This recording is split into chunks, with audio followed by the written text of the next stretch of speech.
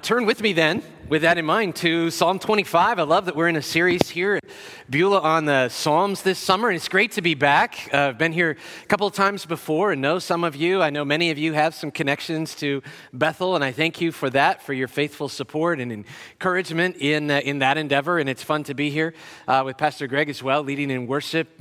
My life, interestingly, over the last few years has become intertwined in many ways with the Newmeyer family, and we rejoice at that, actually. That's been a great thing. I know Greg as a colleague in ministry, but also Pastor Andrea has been a mentor to my daughter while my daughter has been in college and has had a tremendous influence in her life, and so I'm thankful for that. And I got to know then their brother Aaron real well as a student at Bethel University in one of my classes, and we've had an ongoing friendship that continues even beyond his graduation. So it's a delight how God has kind of brought my life in some fun ways in connection with the Newmeyer family.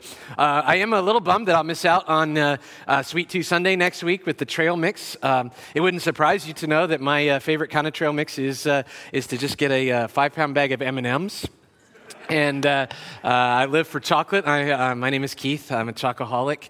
And I've become partial to M&Ms because I do keep a supply of emergency chocolate in my car at all times in case I have a chocolate emergency, which happens actually with a fair degree of frequency for myself.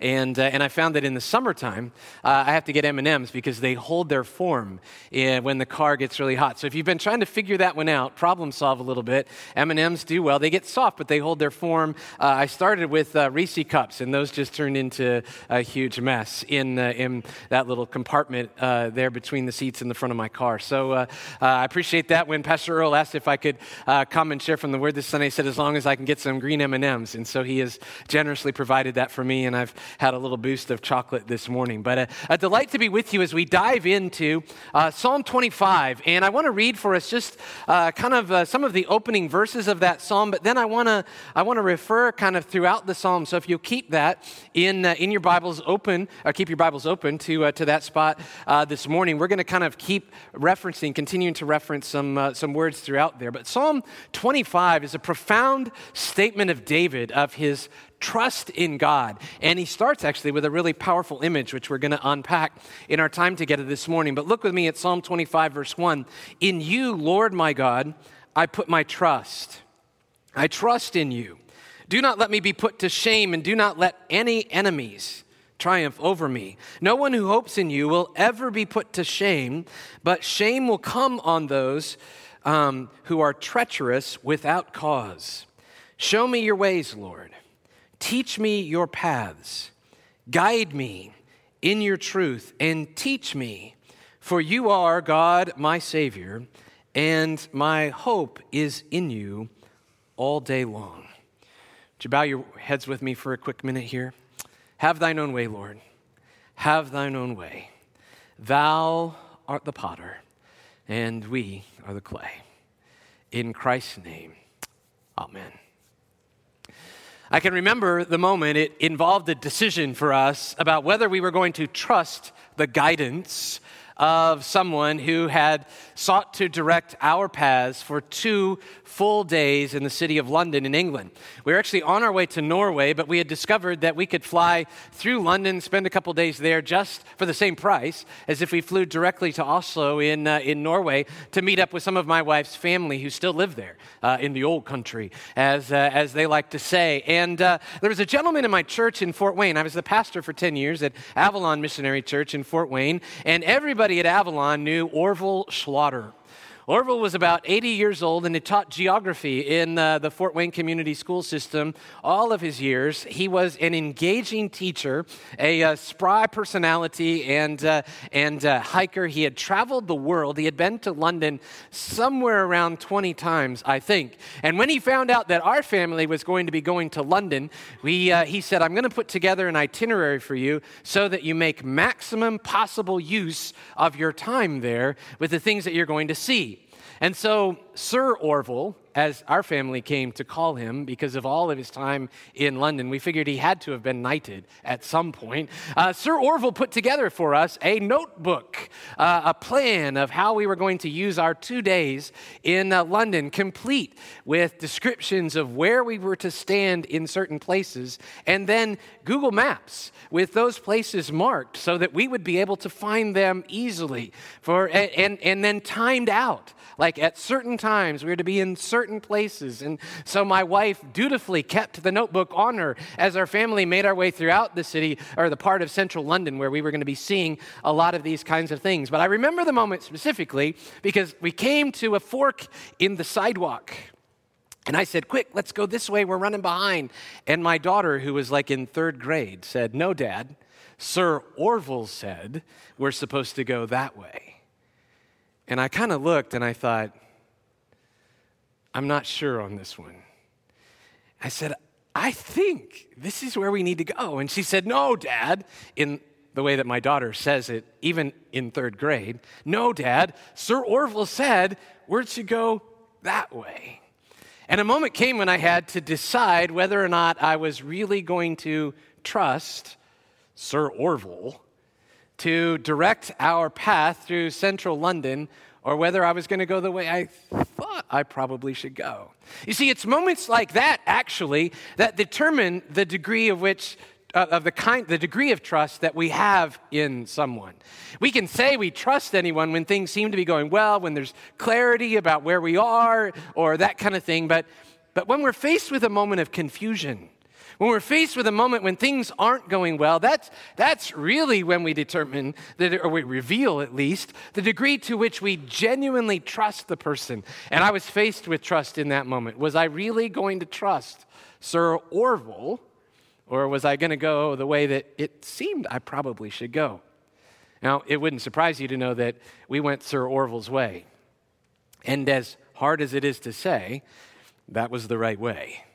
We saw exactly what we needed to see. We came out on the other side of this kind of green space and set of trees, and we were exactly where we were supposed to be on the map that Sir Orville had provided, and much to my daughter's gleeful delight in all of that. And in some ways that kind of seems humorous, and it's cute, and it's a nice story to open a sermon with, but it's a very different story, isn't it, when we're in the midst of life, and something comes up that raises that sense of confusion. The clouds roll in, the metaphorical clouds of life roll in, and we're not sure about this significant decision that we have to make. Can we really trust this time, not Sir Orville, but can we trust God? That's what this psalm is about. Psalm 25, can we trust God with the direction that he's given us in his word, or perhaps the Holy Spirit in a decision that we're making, or do we start to second guess, as we like to say?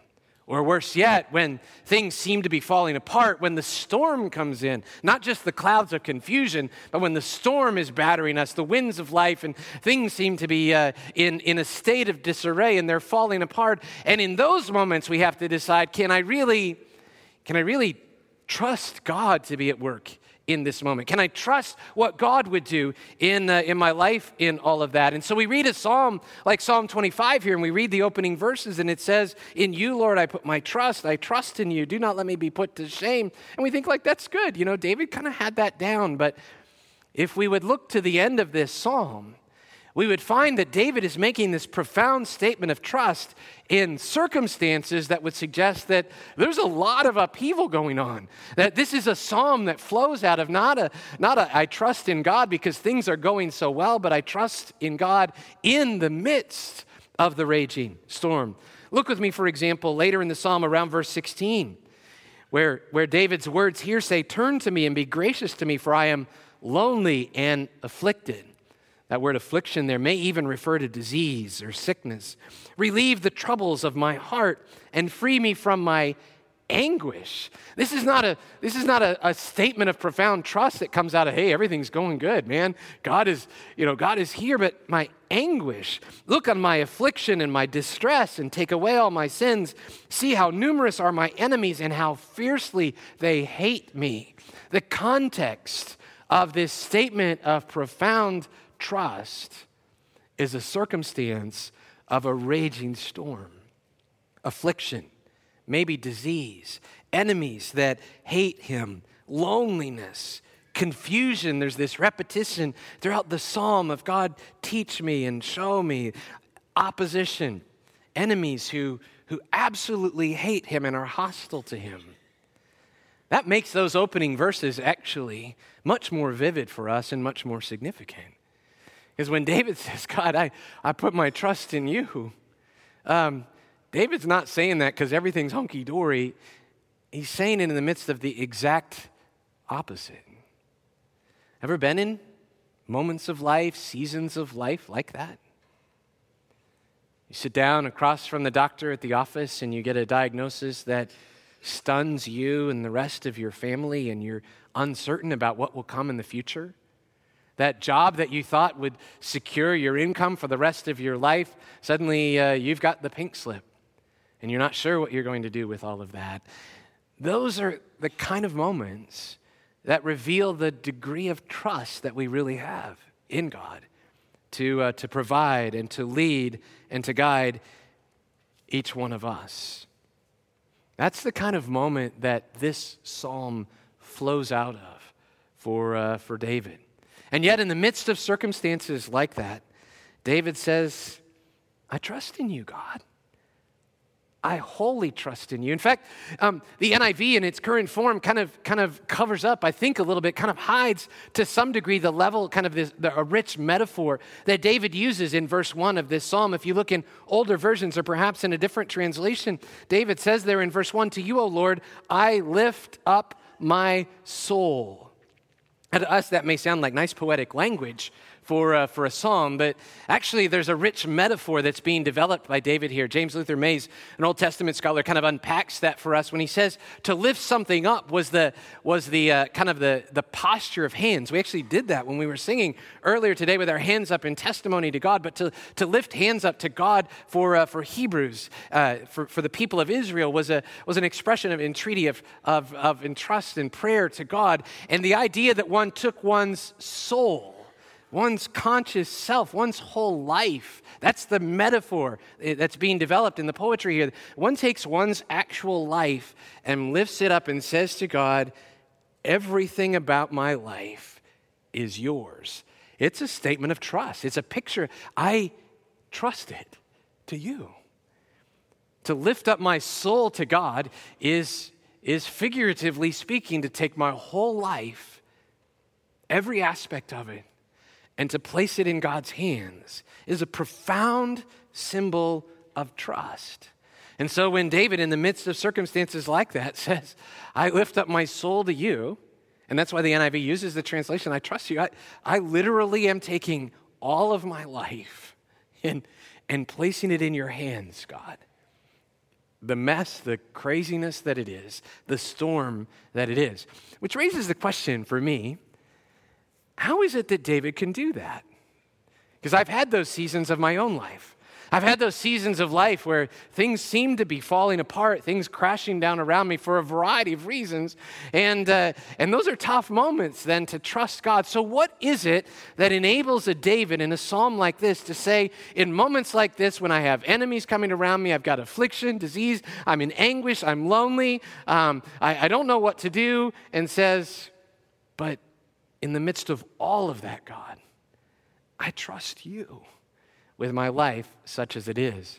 Well, we get some clues in how David develops this psalm. It's an interesting one. It's actually an acrostic based on the Hebrew alphabet, so that each couplet starts with a successive letter of the Hebrew alphabet, which means that it kind of cycles through a number of key themes. It opens with this profound statement of trust in God, but then the themes that rotate through in the remainder of the psalm kind of give reasons why it is that David could trust God in circumstances like this. And I would suggest to you, remind us of reasons why we could trust God in circumstances like that as well. First, we might note that David believes he can trust God because God is one who guides and instructs and teaches.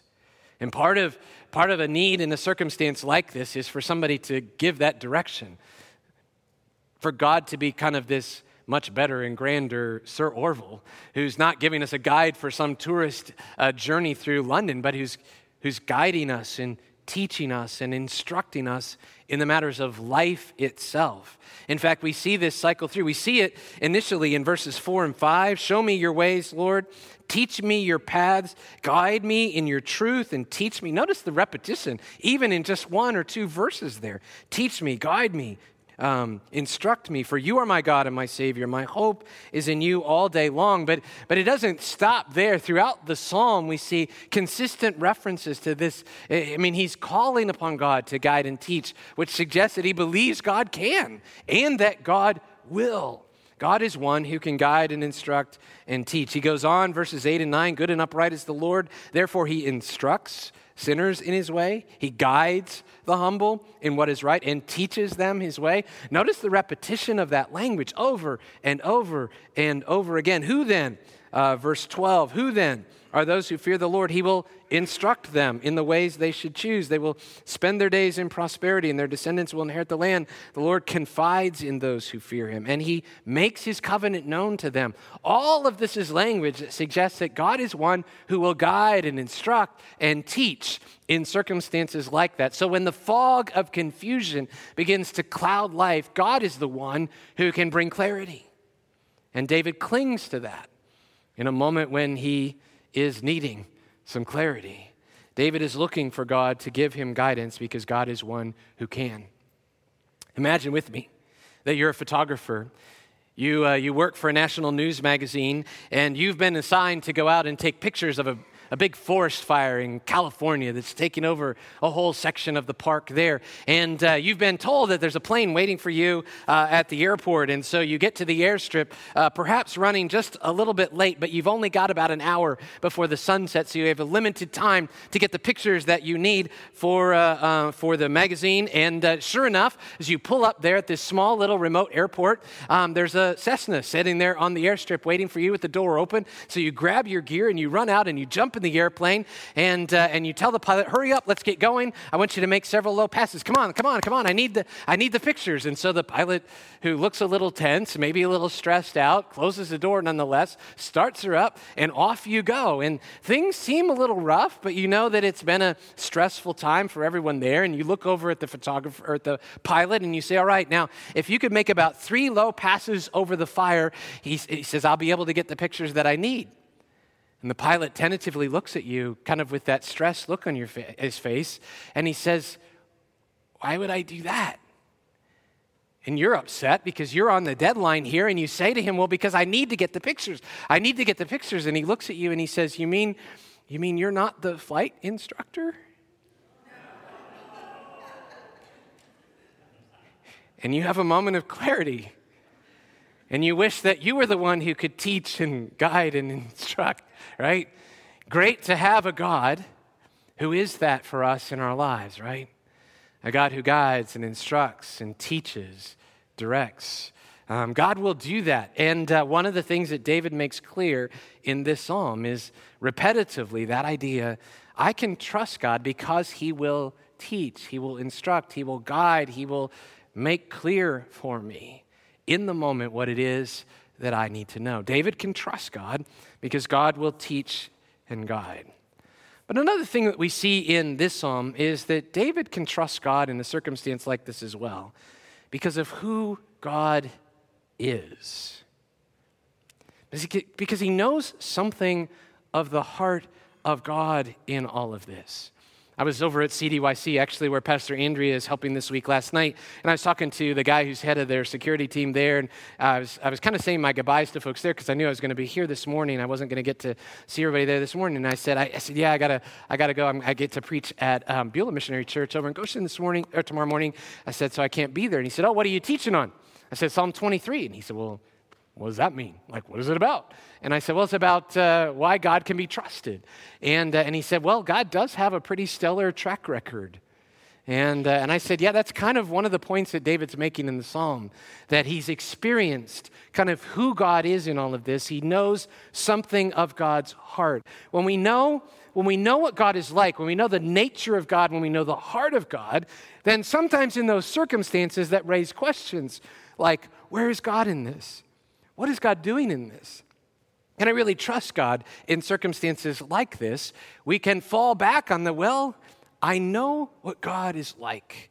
I know who God is. I know God's heart. Let me give you maybe an analogy that could be helpful in this situation. A number of years, I was a pastor for 21 years before I came to Bethel, initially as the director of church relations and now as a professor. And at one of the churches that I was at, I discovered with the help of one of our board members that the director of the preschool at my church had absconded with funds from our preschool, about $31,000 worth of funds.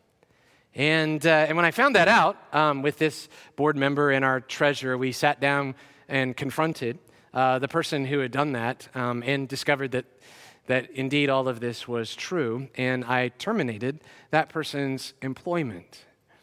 But I was working with the police department because of the nature of the crime. I was working with our church's lawyer because of the sensitive issues that were involved in human resources and that kind of thing. And I was being counseled by all of them. At this point, you really can't say what has happened.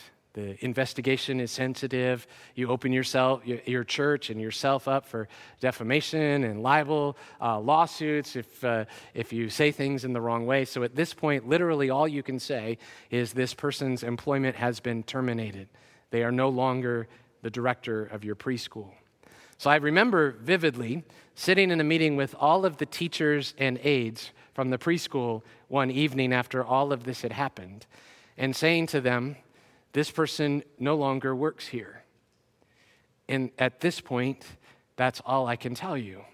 In the future, I'll be able to share with you more information.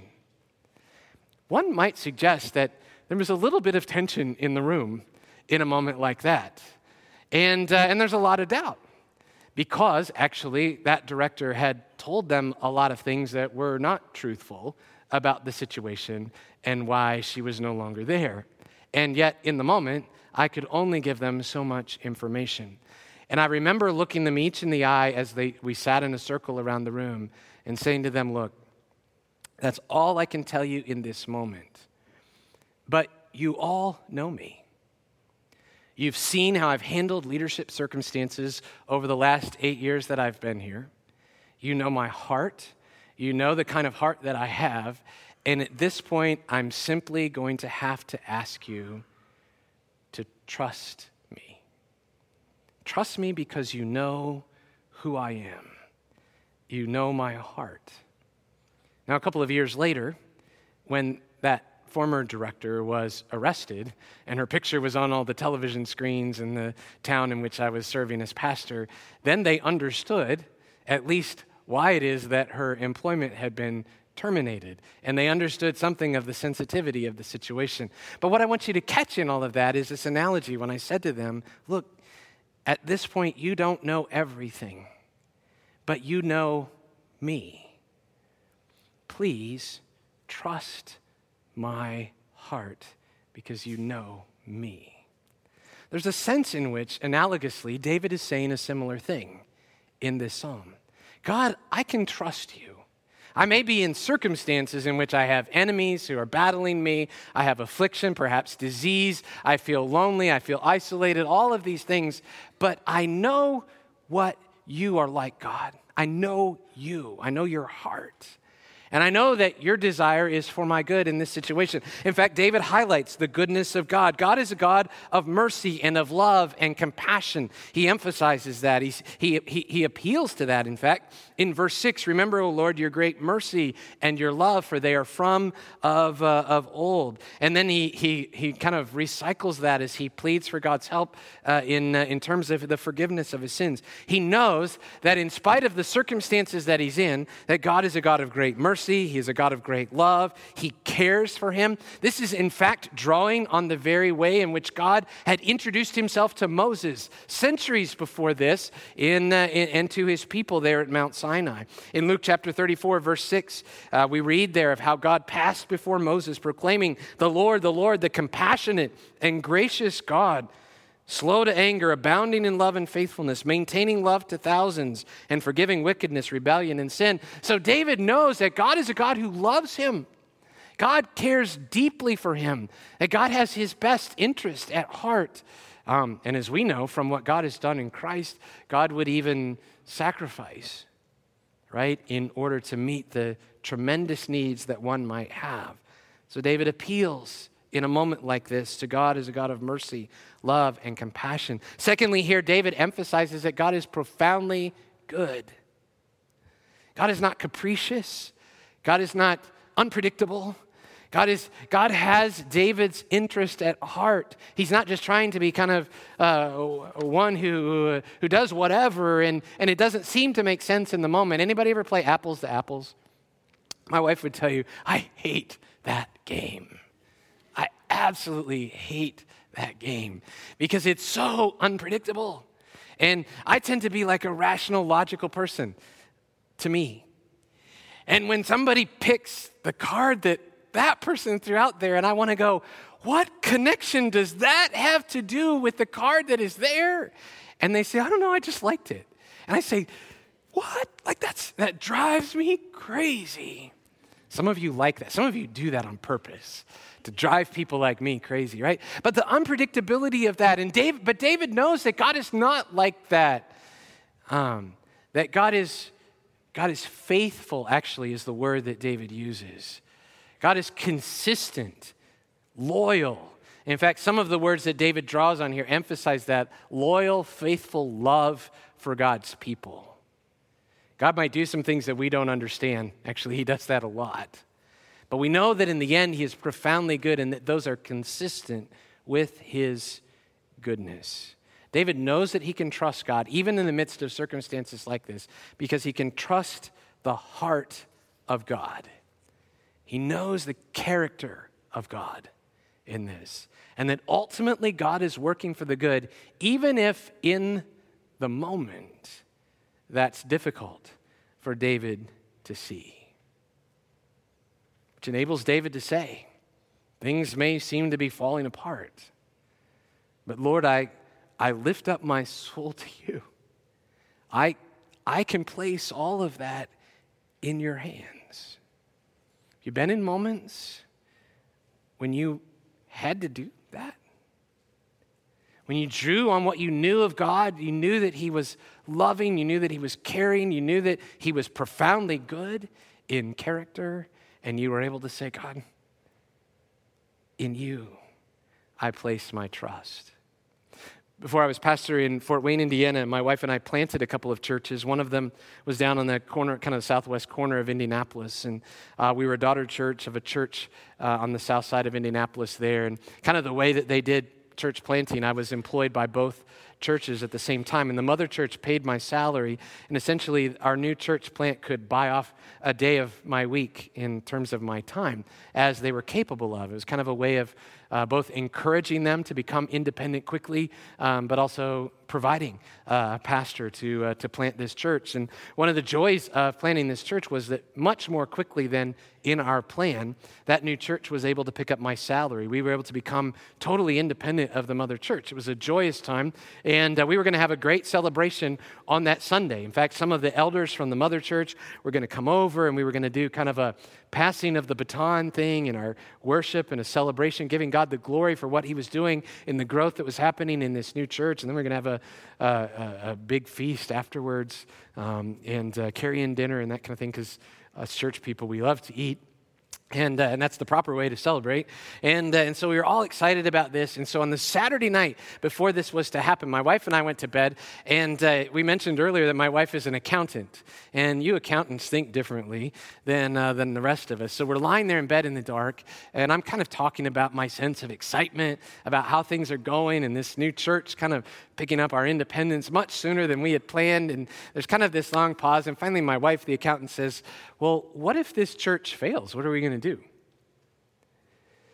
And there's this long, awkward pause in the dark when I'm realizing, I really hadn't considered that possibility. Like, this is my job. This is the way I'm providing for my family. And I didn't want to say, I don't know, but that's what I was thinking. And after a long, awkward pause in the silence of the dark, I finally said to her, well, I guess we're just going to have to trust God. And the reality began to set in. There's a sense in which all of life, right, is I've got to trust God. It's just when things are going easy or we don't consider the potential of the problems that might ensue, we think, well, this is all good because I've kind of got it under control. But in those moments when maybe I realize I don't, I've got to trust God. That's when knowing the character of God is so important. That's when knowing that God is one who guides and instructs and directs is so important. That's why I used to tell the people of my church, and now I tell my students at Bethel, that's why theology is so important, because knowing who God is then begins to impact how we live with him and for him in all that we do. So it's important to know that God is profoundly good. It's important to know that God is loving and caring. It's important to know that God is one who teaches and guides and instructs, because there are times when the fog comes in and begins to shroud some of what's around us, or the storm begins to rage and raises questions. And let me simply leave you with this, that a good friend of mine, Dr. Wes Gehrig, used to teach at Fort Wayne Bible College many years ago. He helped actually with the NIV translation of the Bible. We used to say Dr. Wes helped write the Bible, a way of kind of referring to his powerful Bible knowledge. And he would keep me sharp because I was his pastor and he knew a lot more about it than I did. But he used to say, never doubt in the dark what God has revealed to you in the light. Never doubt in the dark what God has revealed to you in the light. So on a Sunday like this, when we look at the Word and everything seems good in the sanctuary at the church, we say, God is good. God leads and guides. Sear that into your heart and your mind. Because the moment will come when the fog sweeps in, when the storm rages, and you'll need to say to God, I trust you, because I know who you are. I know what you're like. In those moments, we're going to have to say, well, I guess we're just going to have to trust God. And that's when we'll know whether we really do. Lord, I place my soul in your hands. Would you pray with me? Lord, we thank you for the reminder from David here of the reasons why we can trust you in those moments when fog and storms cloud what has seemed to be so good. May we so know your character, your goodness, your loving kindness, your faithfulness, your nature as one who guides and directs and instructs and reveals, so that when we find ourselves in those moments, we can trust you, the depth of our souls. We pray it all in your name. Amen.